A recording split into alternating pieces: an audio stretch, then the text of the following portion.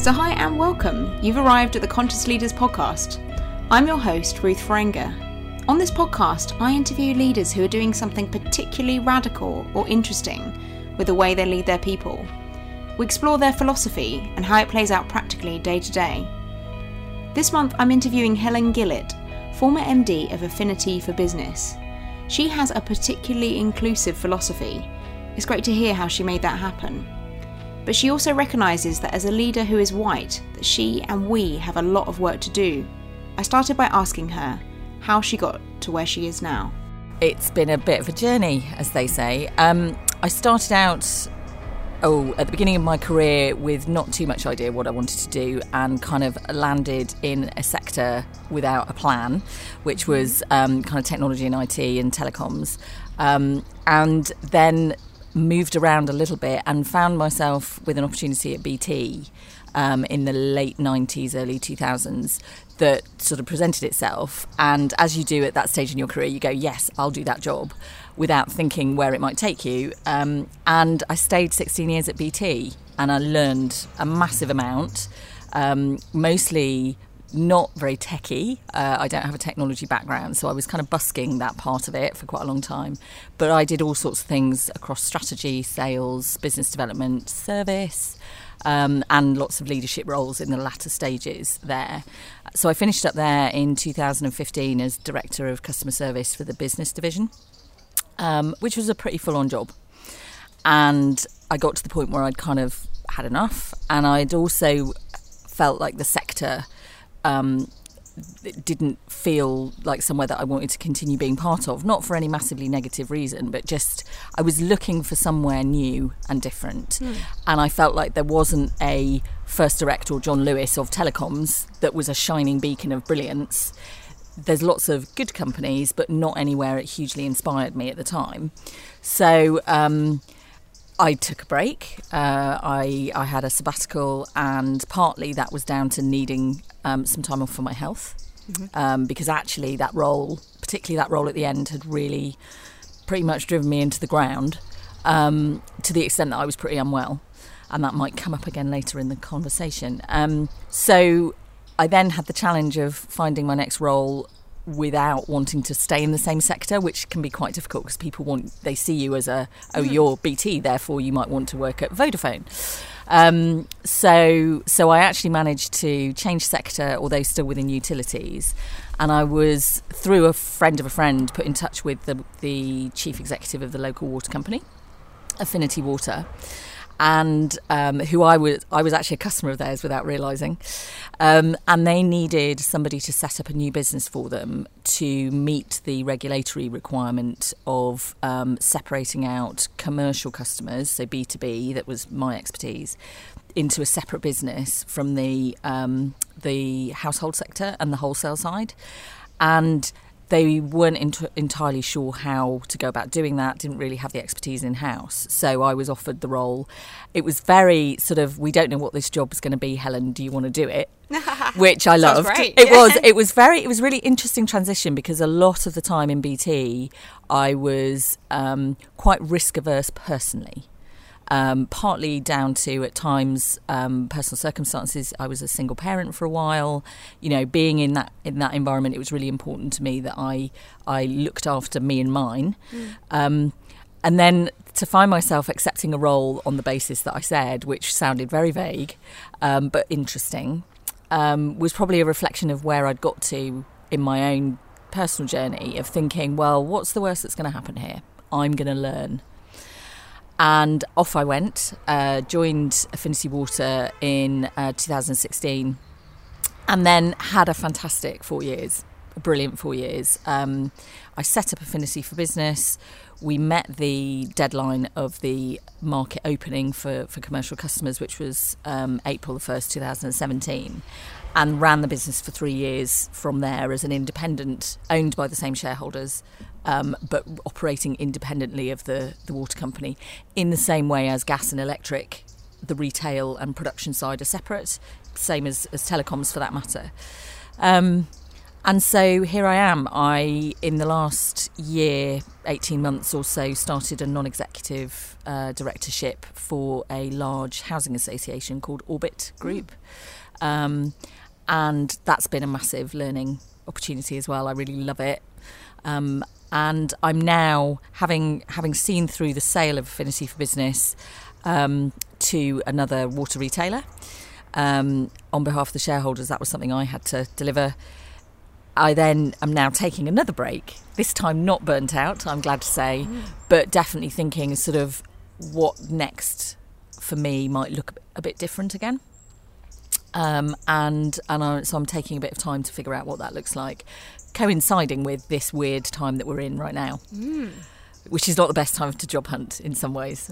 Yeah, but interesting time for reflection, I suppose, because it feels like everybody or a lot of people are reflecting and taking a step back. I think if you're in the luxury position of being able to do so, then yes, I am hugely aware of the privilege that I have, that I don't need to go out and immediately earn the next paycheck. And there are people I'm talking to. I'm doing quite a lot of informal mentoring and advice as well as more formal stuff. And for me, the thing that I can give at the moment to the collective effort is my time, my insight, and allow other leaders who are perhaps up to their eyeballs in issues a bit of that reflection space, but if you like, facilitated by the conversation with me. It's coaching, it's all those things, and I'm not qualified in any sense around that other than by experience. So I'm very clear that this is not, me setting myself up as some kind of shining expert, but I just feel like it can be useful to have a chat with people sometimes, and that's starting to develop into quite a lot of time spent with some interesting people. And in this kind of mentoring capacity, and I guess reflecting back on your roles as a leader, do you have any kind of strong kind of philosophy or way that you like to kind of facilitate or engage others? Yes, the short answer. I never give short answers. There's a much longer one. Yeah. The thing for me is to find the human. Part of my burnout back in the day was not because BT was a bad company to work for. And actually at times when I was struggling with things like separation and divorce and that sort of thing, being part of an organisation with pretty strong HR policies, strong management support was phenomenal. But saying that, you can lose yourself in your role. You can lose yourself in an environment where you have to put a game face on every day. And I think for me, that bent me out of shape over a long, long time, to the extent that I couldn't operate like that. And I learned a huge amount through that. And so my philosophy with the people I'm talking to is find out how you are the best you. And it's a little bit, that sounds a bit hippie, but actually, why go to work and be bent out of shape all the time? Why feel awful because you are trying to put a brave face on something, or you feel you're not in a psychologically safe environment where you can speak up and be heard, or you feel that your difference that you bring isn't valued, And so the conversations I'm having with people is around how to gain confidence in themselves quite often, to harness their strengths. And for a lot of the people I talk to, there are, these are fantastically well-qualified, experienced individuals. The amount of imposter syndrome washing around the place, and it's for men and women, I find, and it's trying not to be undermined and debilitated by that, actually. And work out how to move forward from that. So I do spend quite a lot of time on getting to know the person, not just being transactional about it, not just saying, right, what problem are you trying to solve, let's fix it. It's, who are you? How do you tick? What might work for you? How can my experience, the lessons I've learned, the mistakes I've made, help you develop and grow in what you're trying to do? And I think giving people permission to say they don't have the answers, especially if they are the leader. I think the pressure on senior leaders to always know what to do next, especially in a time like now when it is crisis upon crisis. You actually need your team firing on all cylinders. You need your the contribution from those people, and they need to not be constantly looking at you saying, well, tell me the answer. So that's where I kind of take it. It goes into some interesting places at times. I bet. And you mentioned this imposter syndrome, which no doubt most of us, unless you're a kind of psychopath, have experienced. So, and it comes up. It comes up a lot, I think, in conversations I have with coaching clients as well. And what's going on there? You know, what as from your own maybe personal experience, like how does that manifest, and what is the best way to kind of work with that? I have spent a long time feeling like they're going to find out I don't know what I'm doing, basically, and it goes back a long way, and I think it was part of what I found debilitating actually earlier in my career, and at times would contribute to that kind of burnout, was constantly trying to prove that I do know what I'm doing. You know, work harder, know more, be perfect, and you can't. So what I learned along the way that I found really valuable is actually it's a blessing, not a curse, because it does drive me to do really well. You know, I'm never complacent, but I let myself off the hook about things. You know, I actually still find it hard to acknowledge that I don't know the answer to everything. Referring back to the previous part of the conversation, it is hard to say that. People look at you and go, well, you're the boss. They're thinking, you're paid a lot of money, you're supposed to know. And it's really hard to say, I don't know. But it's amazing how once you get comfortable with that, what it unleashes in other people. And so what I say to people is, don't try and fix your imposter syndrome. Don't try and sort of cut it out of yourself or something. You can't cure it. What you can do is turn it to your advantage. How does yours show up for you? What does it look like? Because it could be different to mine. And what are the benefits from it? And I think the other things to recognise is, and you said most people have it, if not they're a bit of a psychopath. People who are tremendously certain about everything all the time are not the people I want to work for and with, because I am scared about where they might take me with their huge confidence and their, lead from the front thing. I feel like I have more confidence in people who are willing to say, I don't know, willing to say, what do you think? Willing to ask to learn. And actually, it takes me to a sort of philosophical place of this concept of servant leadership. I learned at AFB in particular that I was rarely the right person for the job. Take the job being, I don't know, issuing a refund to a customer or dealing with a complaint or who knows, right? Because I employed people who were the right person for that job.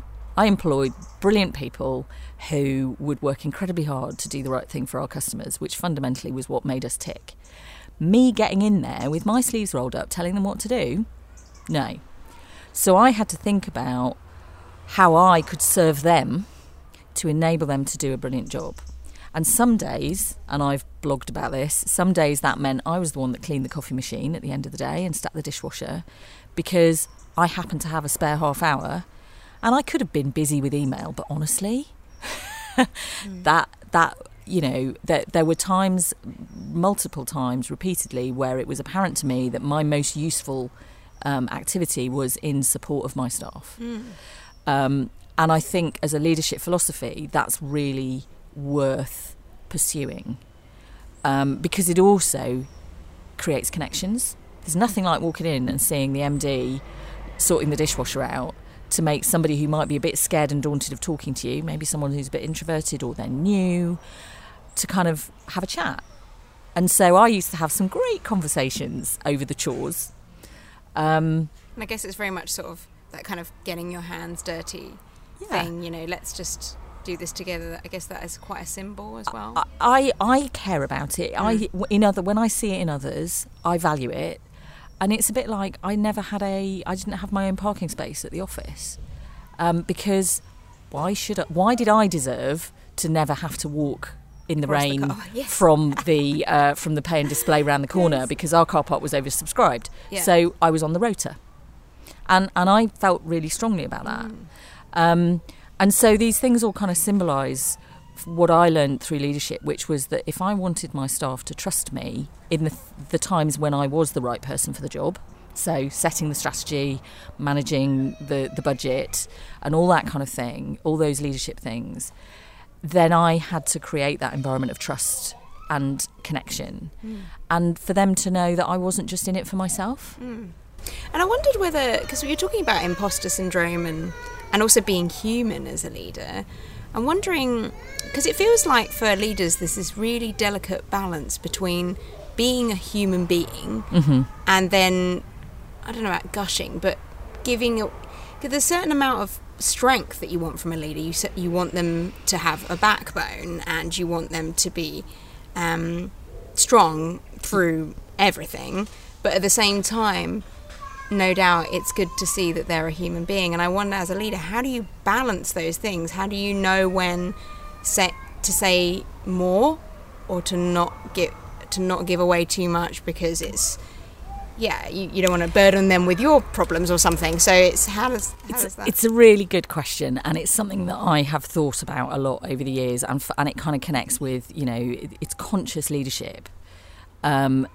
You have to be intentional about this stuff. And for example, I shared with my team early on in the AFB journey my story of my mental health challenges. And I shared with them how far that went back to my teenage years with eating disorders. It went through all the stresses and strains that I experienced both personally and at work.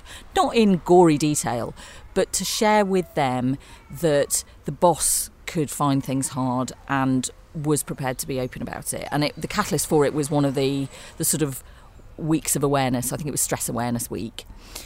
And I did that because I could see stress building in the business. I could see people starting to get a bit overwhelmed with stuff. We were working towards this March 2017 deadline, and I wanted to say to people, it's okay not to be okay on a day, and by the way, we all need to support each other. And my sharing of my story for many people would have been deeply uncomfortable and would have overstepped, as you said. Why on earth do people want to hear about me at my lowest ebb, unable to get out of bed for fear of the day that faced me, which was where I got to at various stages? And yet it unlocked something in our team and our business around trust. And we developed that and built that, and if you see the AFB journey story, you see it took us into all sorts of interesting places, and we won awards, and it was great. But along the way, what I also had to demonstrate was my backbone. And I used to say to people, I'm a really nice person and you know me really well, but it does not mean I'm a pushover. It does not mean that we can afford to carry people in this business who don't want to contribute, for example. It doesn't mean we don't manage performance effectively. It doesn't mean we put up with somebody who's not prepared to be part of the team in the right way. And that you just have to prove by doing. You have to show people that you can be those different facets. And I think, for some leaders, possibly if you're more introverted than me, I am actually quite introverted in terms of where I get my energy from. It would be uncomfortable to share, but you share it to a point that is right for you. And I think this humanity bit is really key, because if you expect people to follow you just because of the job title and because of your remote impressiveness, I'm sorry, I think those days have gone. I think you have to earn the right for people to follow you. And part of that is by showing them who you really are, and acknowledging your weaknesses, and also guiding them through when they have tough times, providing that support that they need. The quid pro quo is they work really hard, they deliver really great results. I mean, at AFB we were 4.7 out of 5 on Trustpilot, we were 4.9 out of 5 on Glassdoor. like I said, we won awards. We had customers who came to us because we were the best for what they wanted. We only had 3% market share, which was fine. We were small and beautifully formed, you know. And our motto was not too big to care.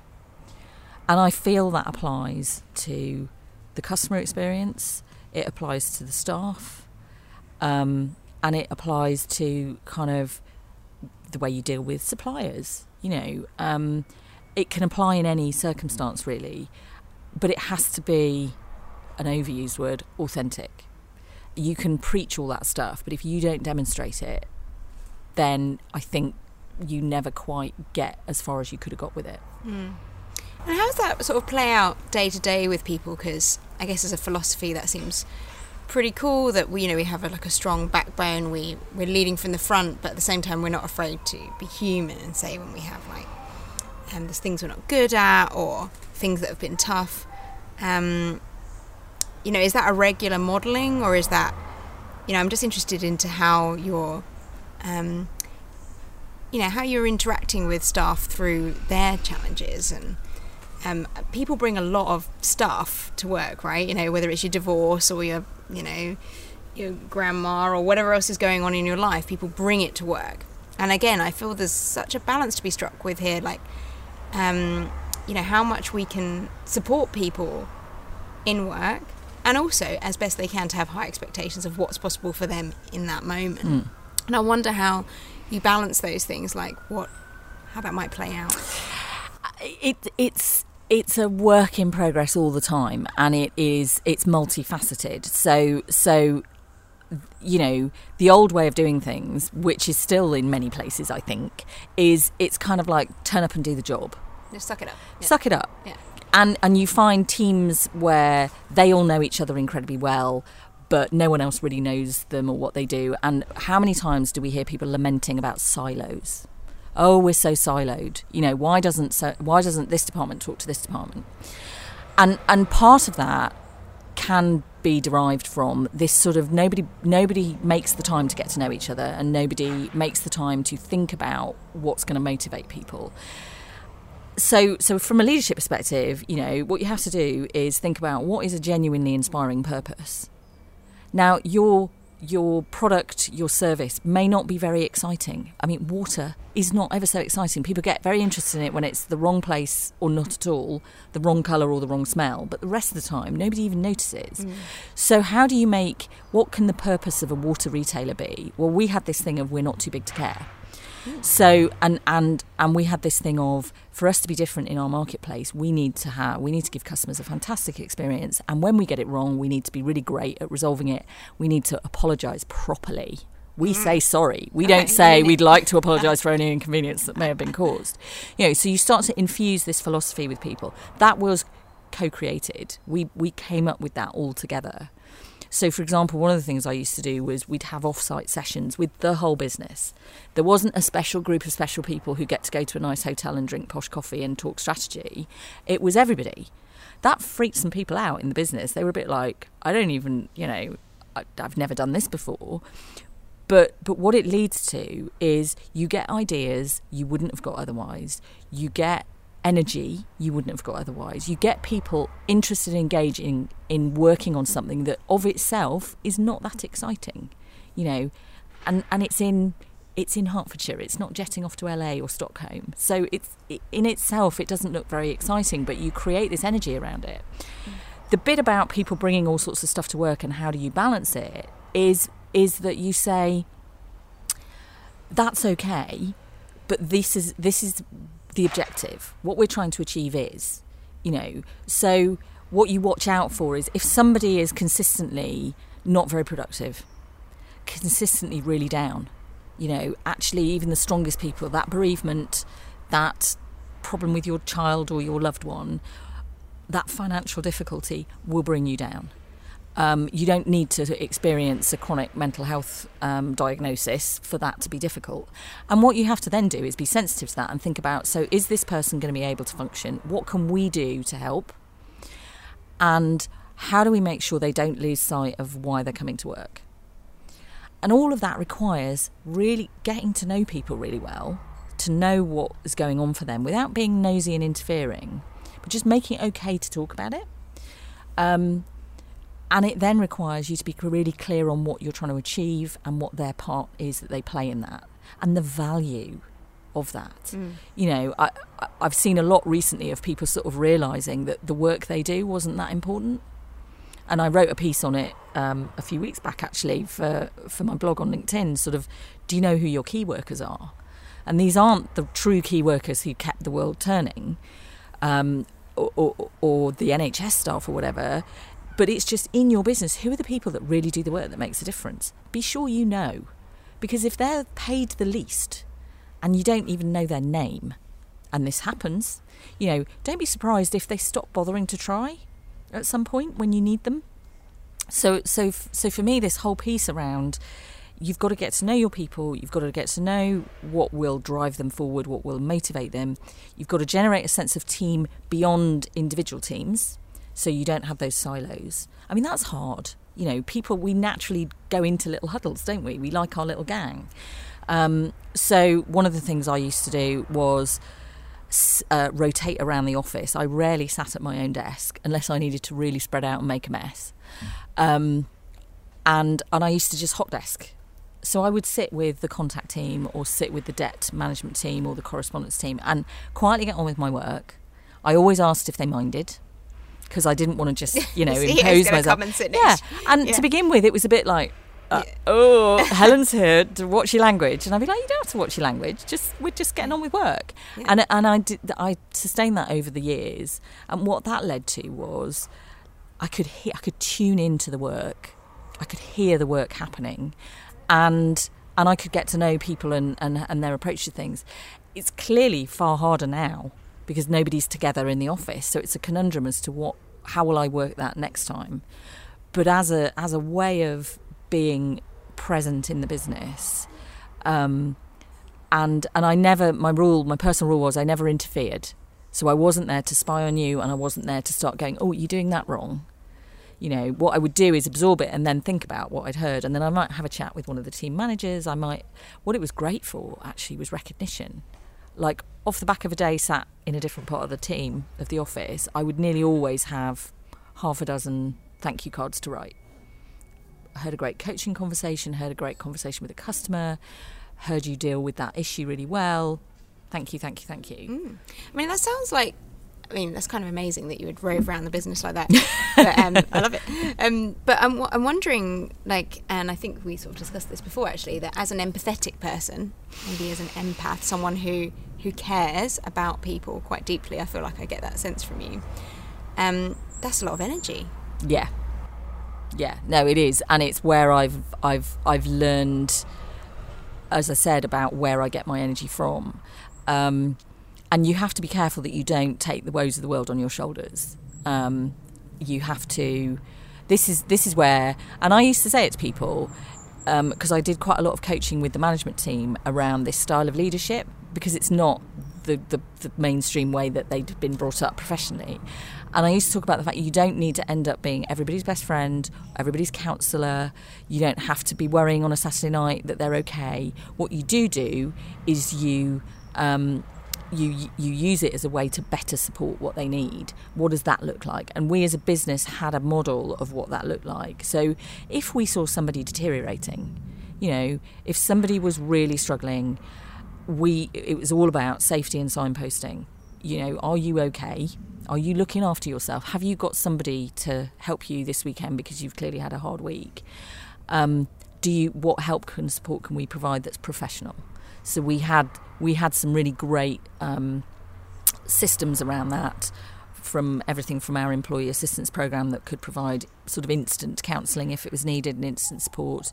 We had a wellbeing service called Better Space that was individualised, so everyone had their own budget to spend on themselves. Lovely. On all sorts of really great stuff.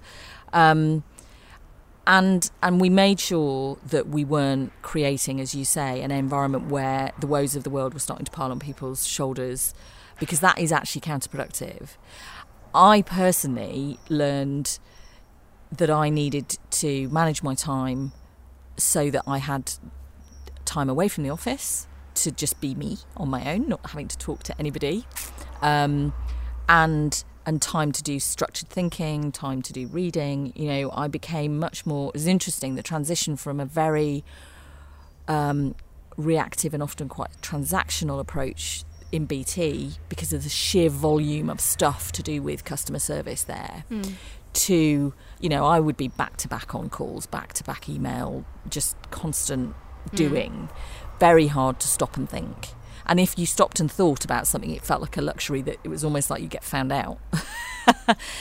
What do you mean you're having a lunch break? Anyway, to how I did things at AFB, which was I managed my time to make sure that for all that giving that I was doing, I also could then recharge. Which is important, isn't it? Because what it sounds like you're talking about here is tuning into the business and its various moods and shapes and the tone of voice, the language, and to absorb that in how you might approach things, which sounds really interesting. And just to go back to the whole bring everybody along to the planning day thing or whatever that may be, I mean, it sounds very inclusive. It sounds like bringing people, everybody, to those kind of strategic discussions. So I wonder what you mentioned, that people were feeling kind of like, oh, I don't even know what to do here in this hotel, or this isn't really, what effect that has, and kind of what, you know, because I've witnessed some of your approach. It does sound very inclusive, and I know we've talked before about diversity of thought, diversity of people, and in this current climate of race equality being huge, you know, how do you, or have you, how does that play out, that inclusivity piece, you know? Yeah, I mean, for me, again, it's a conscious thing. It's about intent, and it's also about recognising that you don't, there's no destination you're going to arrive at. It is a continuum. So the inclusion bit for me was absolutely wanting to make sure that we had, you know, we were a relatively small business run on a very tight margin, not a relatively tight margin at all, a really tiny margin. We didn't have, we would never have the luxury of we couldn't have got the consultants in to tell us what to do, for example. And so, well, why would you employ 80 people and not make the most of those 80 people that you can? And by the way, in amongst those 80 people, you'd find all sorts of nuggets of experience, of insight, of creativity that you might not have expected if you didn't get to know them properly, you know. So part of that inclusion for me was, let's not write off, let's not look at a person, see what role they do, and the you know, and judge them by that and go, well, you're not going to bring anything to this. So that was a big part of it for me. It was a real business decision to make the most of the resources we had. And I also think it said something to customers, because we would shut up shop and we would let customers know, and it would be like, because we're working on this together, and that tells customers something about the ethos of the business, and I think that's really important. So that's a deliberate thing, to completely shut down the business and say we're all busy. We're all busy, but we're busy doing this. Sometimes we're busy having fun. So quite often it would be a morning of work and an afternoon of foot golf, or, you know, something like that, or a barbecue. Because again, the way to people's hearts is inclusion. I've never seen it be hugely motivating to everybody when one person is recognised for something. Because when is one person the only person that made the contribution? That's why I'm not a big fan of individual commissions and bonuses and stuff like that. The point about more current thinking on diversity and inclusion, you know, somebody said that I picked up on a while ago, diversity is reality, because the world is. You know, we're here. You can dislike that or like it, but we are here and we're diverse. Inclusion is the choice. And actually, more importantly, belonging is an intent. So you can be inclusive, but do people feel like they belong? It's like, am I invited to the party? Well, that's inclusion. But, you know, am I allowed to dance like nobody cares? Or am I allowed to change the tune on the iPod? You know, or am I just here to hang out and look at everybody else?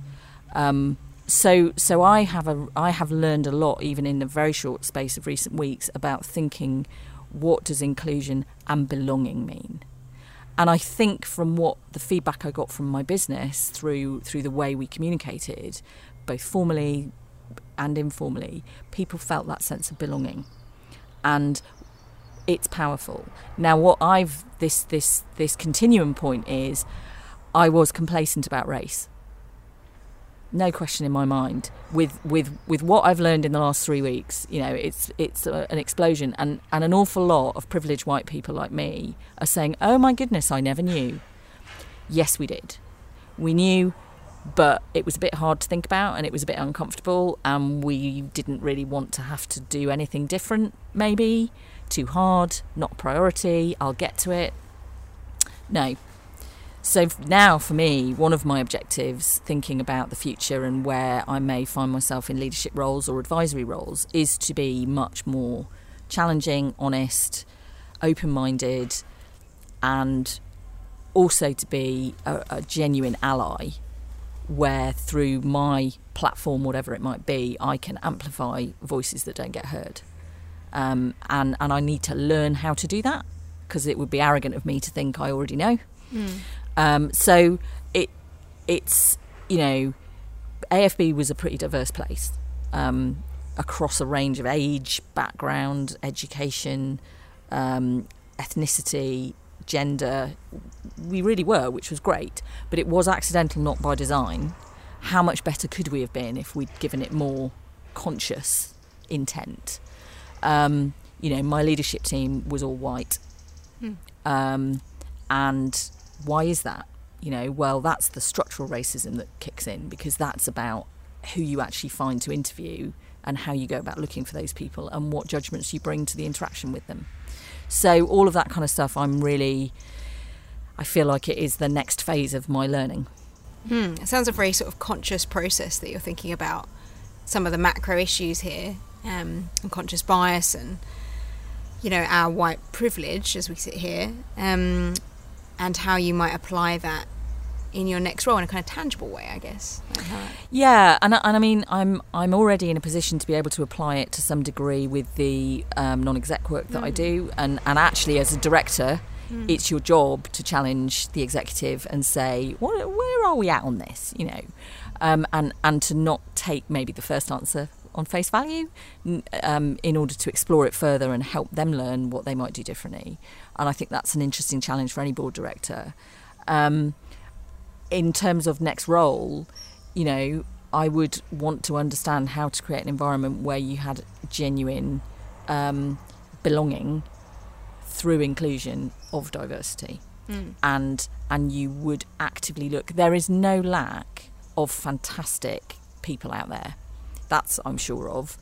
You need to go find them. You need to ask them in the right way. You need to make them feel like they belong in the right way.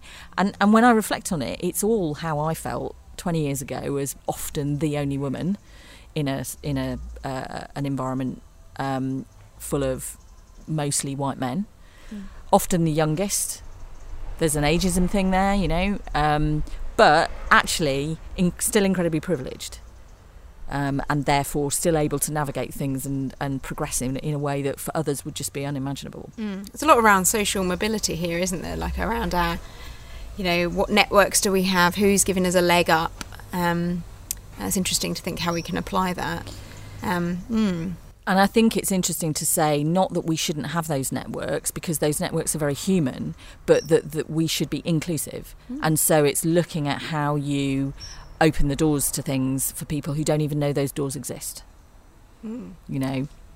Yeah, and it's thinking very practically to the future about how that will play out. I mean, reflecting back, I used to work a lot in women in STEM, so science, technology, engineering and maths, and that diversity issue was very, the needle is only moving ever so slowly in things like engineering. You may know about that too, but talking about gender was very normal, and even LGBTQ plus kind of, but it feels like race is like this sort of, it's been a bit forgotten, or a lot forgotten, and these recent events have hopefully given everybody a shake, myself included, thinking about how I educate myself further and, like you said, be an ally. It's interesting to see where the business world will take this, and how, like you mentioned being genuine before, and how genuine it will be, like how we'll see that play out, because it will probably be called out if it's not genuine. I think what's happened that I'm really pleased about, even in only a very few weeks, is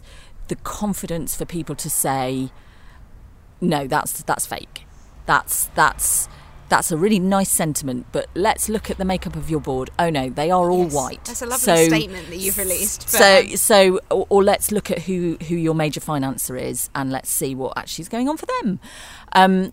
So I think the challenge, the level of challenge, and the level of challenge from a whole range of different sources is really interesting. And yet I don't think you can put that back in a box. I think the connection with health outcomes for people of different ethnicity that has been revealed through COVID, I think we've known for a really, really long time that it is much harder to progress in life if you are not white in the UK. But we've always comforted ourselves with, but it's better than it was, and it's progressing, and and you can name a person. Yes. So it's all right because of this person of colour, let's say. It's a bit like, I used to say in BT that you'd know there was genuine gender diversity in BT when the senior women needed surnames. Because all the senior men needed surnames because there were so many Daves and Johns and Ians that you needed to know which one you were talking about. The senior women didn't really need surnames because there was just, they were, And I feel like there's something here of, we cannot say, well, we're diverse because we have one black person on our board, or because, our CIO is Asian, therefore. And it's tokenism like, it's just isn't going to fly. And I've said this in recent days, that if people use the argument of, oh, but we have to give the role to the best candidate, one more time, I might lose it, because that says to me as a woman in amongst a whole load of men quite often, that maybe I was the token. Did you mean to say that to me? And usually they didn't mean to say that to me, but it's being intentional about the way we talk about this stuff and conscious of what we're doing. And it's about choices. We all have these choices. I really like what you said about going out and finding the candidates. And I've sort of seen that as well in patches where people have gone out to find the non-white female candidates for software engineering, for example. Yeah. And it may not be easy, but it's almost like our duty sort of thing. So and I imagine in a medium-sized corporate, potentially for any business, but medium-sized corporate has a bit more capacity for that. Yeah, I think it's really simple. You tell your recruiter, I'm expecting a fully diverse shortlist. Not I'm hoping for, not I would like, not can you try your best. I am expecting to see a fully diverse shortlist. And that can be achieved. What it requires is a bit of creativity, maybe a bit of a leap of imagination. It often requires taking a risk on somebody who has the potential, not the experience. Now, time and time again, studies show that you are far more likely to see a risk taken on a white man for their potential rather than their experience than any other demographic. So let's start giving that benefit of the doubt to the rest of us. I know that progression in my career occurred because somebody at a point in time was prepared to take a risk on me. It happened 3 or 4 times. Let's do that more. And let's not keep saying, well, the chicken and egg thing of until they've got the experience, they can't come and play in our space because it's too risky. And I just think that intent and that conscious effort, it's not that big a deal to do. Yes. We're prepared to put effort into a whole bunch of other stuff. Let's put some effort into this. Yeah. And so you've got things like getting a diverse talent pool, being prepared to take a risk. What else can leaders do, or what else is going through your mind about how this would practically play out in the future? I think it's back to communication. I'm a huge, you cannot communicate too much on things. Internally and externally, trying to have your people, your customers, your stakeholders mind read your intention is ridiculous. So for me, it's about talking about it, communicating about it, asking questions, seeking out the experts, and then doing what they actually suggest and recommend. There's a brilliant book called Racism in the Workplace by a guy called Binna Candola, who is one of the leading business psychologists on diversity. His consultancy, Pern Candola, is excellent. And this book, Binna, in chapter 12, it tells you what to do as a leader, as an HR director, as an L&D leader. Do these things. Well, where's the harm in actually following the instructions here?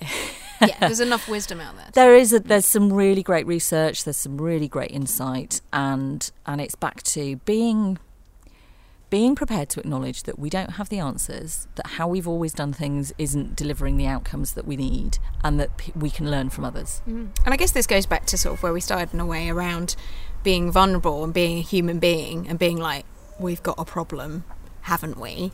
And then bringing people into the discussion in a way that it isn't, because I feel like to a certain extent white people can feel like by admitting that somehow something is lost, I haven't done enough, and therefore, so whether that's conscious or unconscious. So I'm wondering how this can be a positive exercise for people, and it's not that everyone's going around blaming everyone. Yes, we've got our background and we could have done more, but what can we do, and how can this be a positive experience for everyone? Yeah, absolutely. I mean, I think racism is one of the isms that is the most freighted.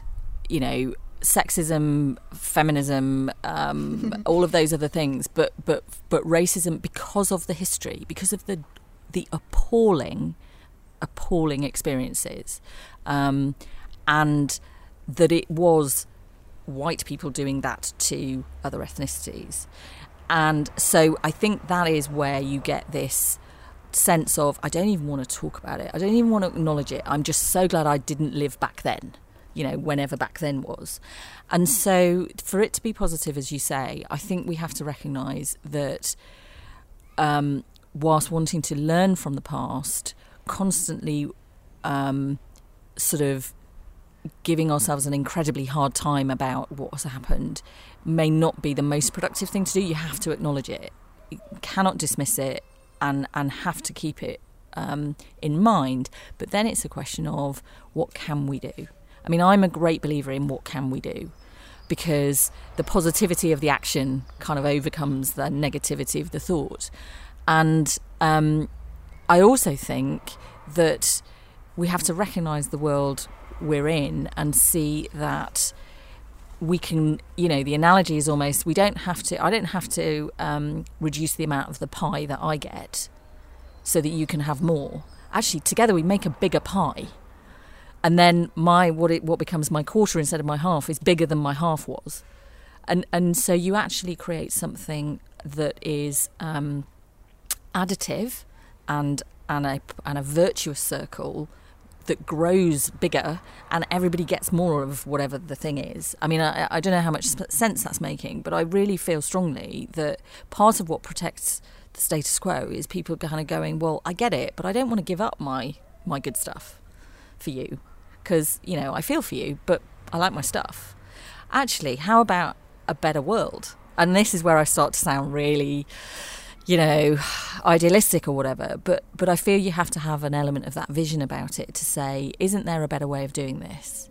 And my maybe not final thought on it, but a clear thought that I have is seeing my children, their generation, the kids I know have really diverse friendship groups, are incredibly accepting of difference.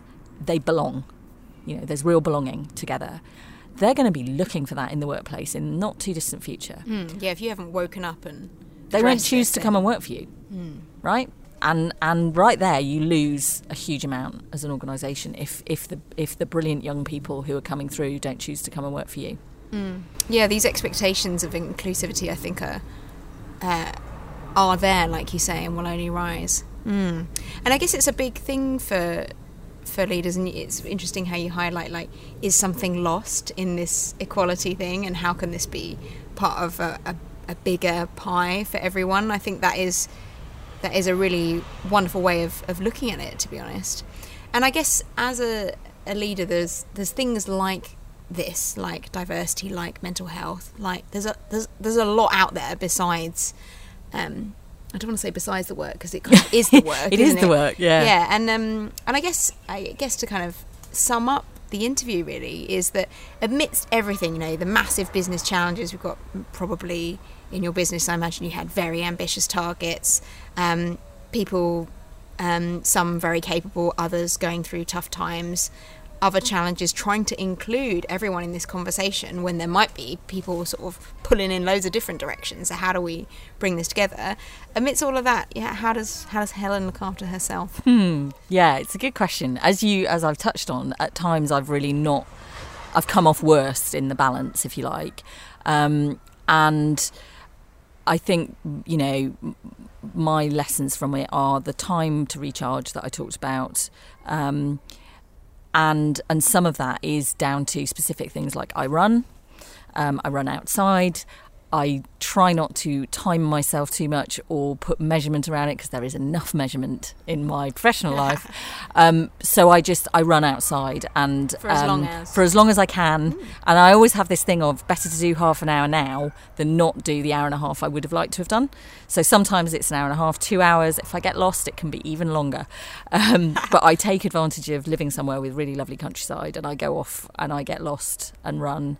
So that's a big thing for me.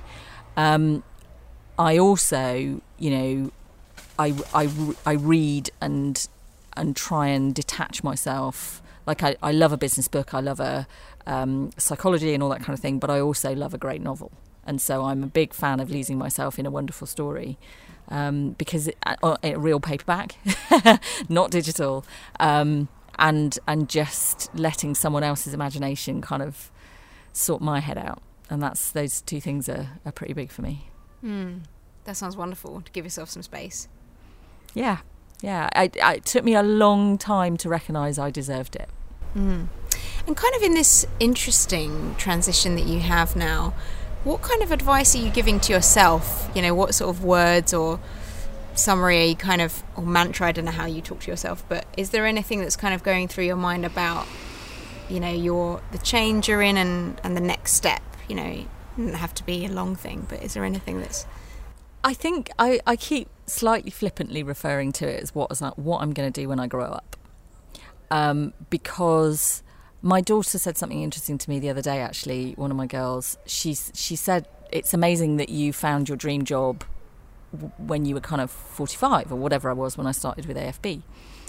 And because we've been talking about career stuff, and she's got that classic sort of fear of, what am I going to take the wrong decision about the next step and so on.